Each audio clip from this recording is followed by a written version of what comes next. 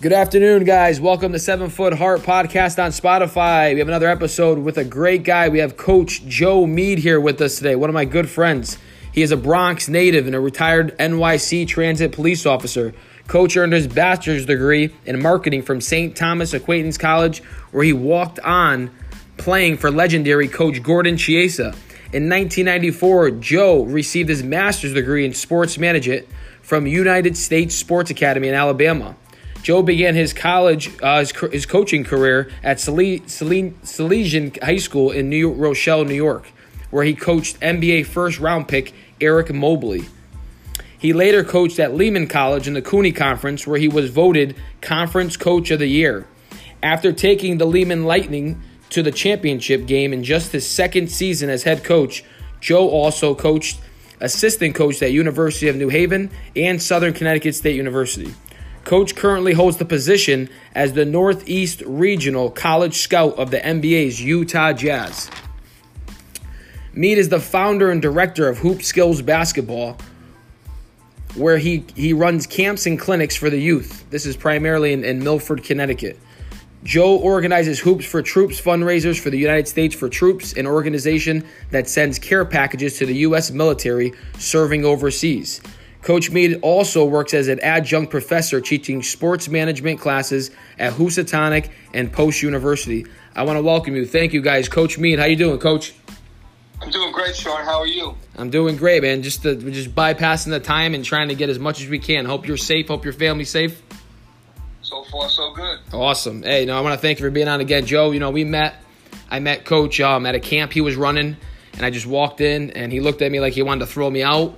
And we just started talking. We became friends, and I started working with him, and I started doing camps with him, and vice versa. He would help me out, and he's always been a great guy. So that's why I actually called you, Coach. I would love to interview, and I'm blessed to have you on today. I'm glad I didn't throw you out.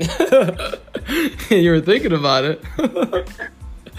Hey, so, Coach, how did you get into college coaching?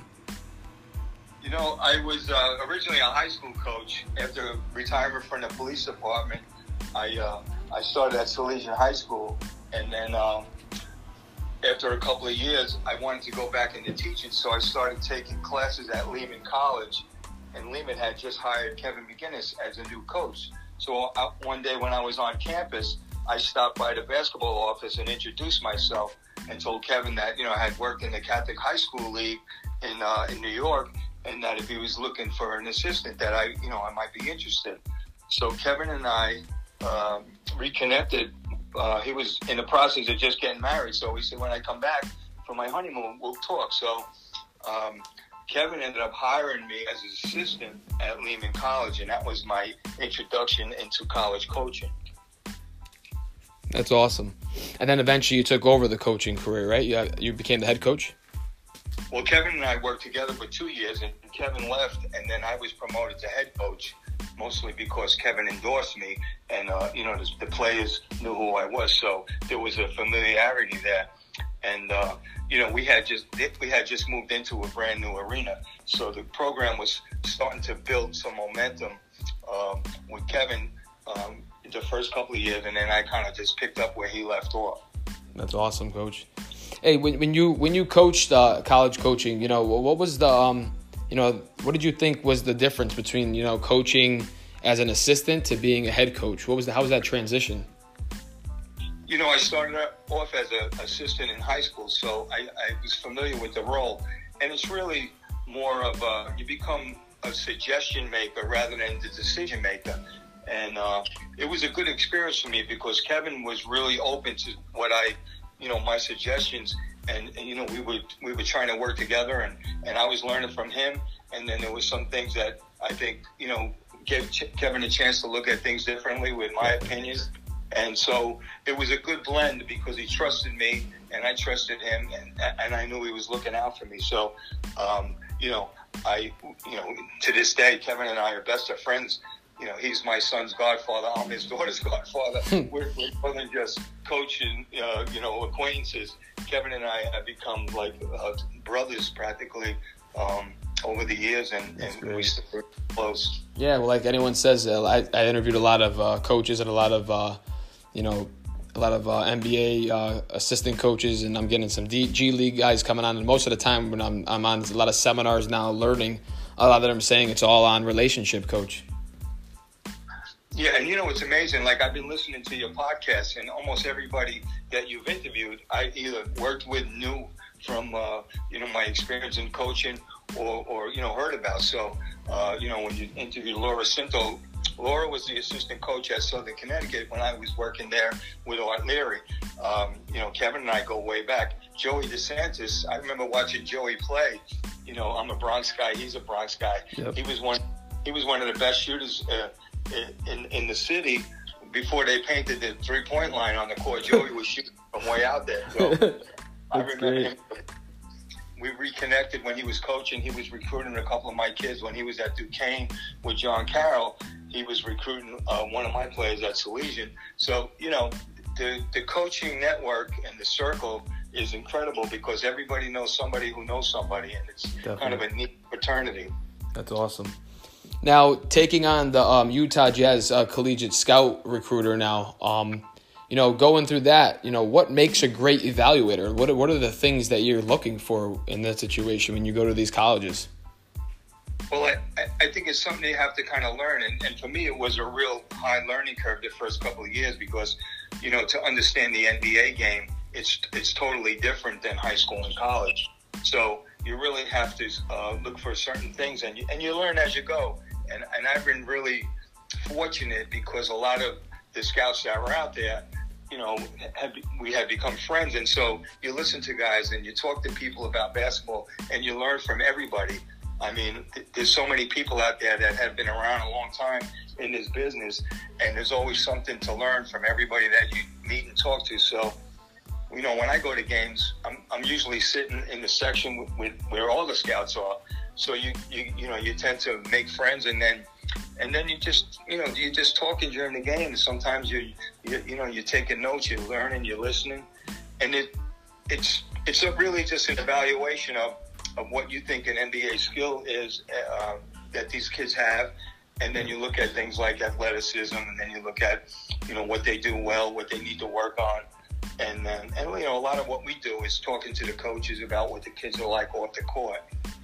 As you know, the Utah Jazz have branded themselves as one of the very unique basketball communities. So, we really do a lot of, I would say, extra work on getting intel on the kids and what they're like off the court because our brand is so important, and our community is they demand that we bring good, high character guys in.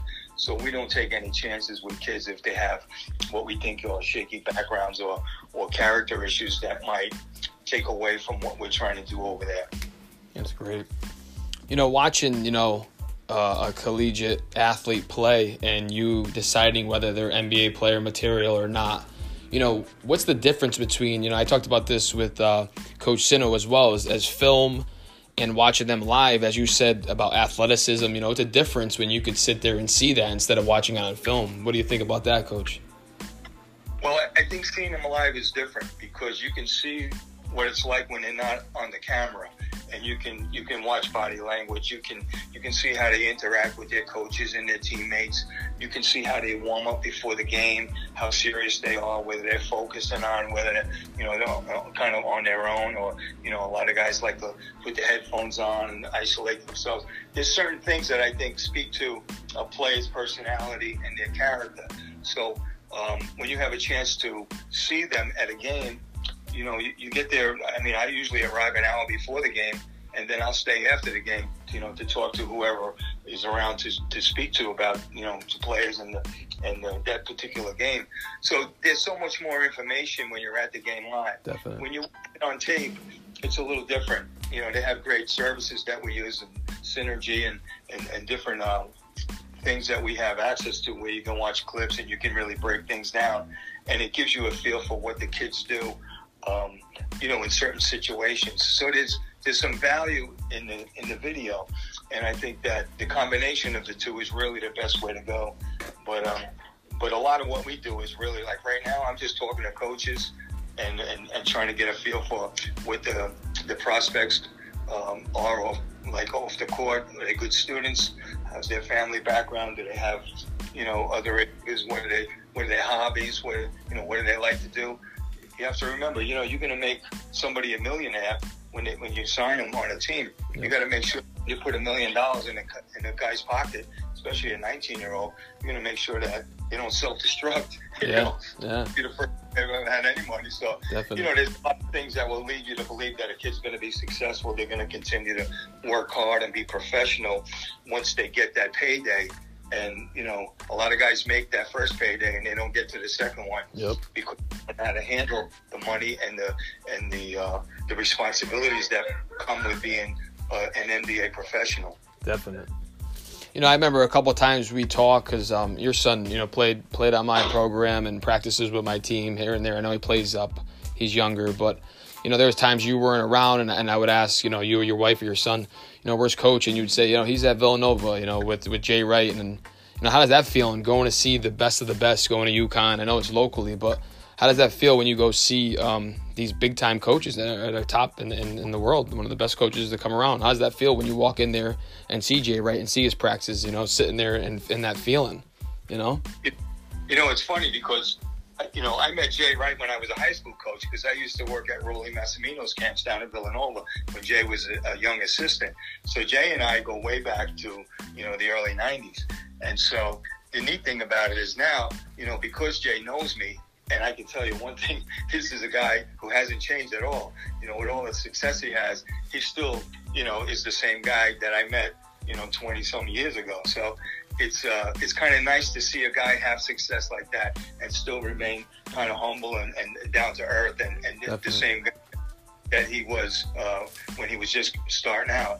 But it's kind of neat to go to a practice and watch these guys in action because you can learn something, and they're all different. Every coach has their own, philosophy, has their own style, has their own practice, methods. And so, it's just great to see how different coaches get to be successful because there's no, one blueprint to get there. There's so many different avenues and ways, and everybody kind of picks and chooses the ones that work for them.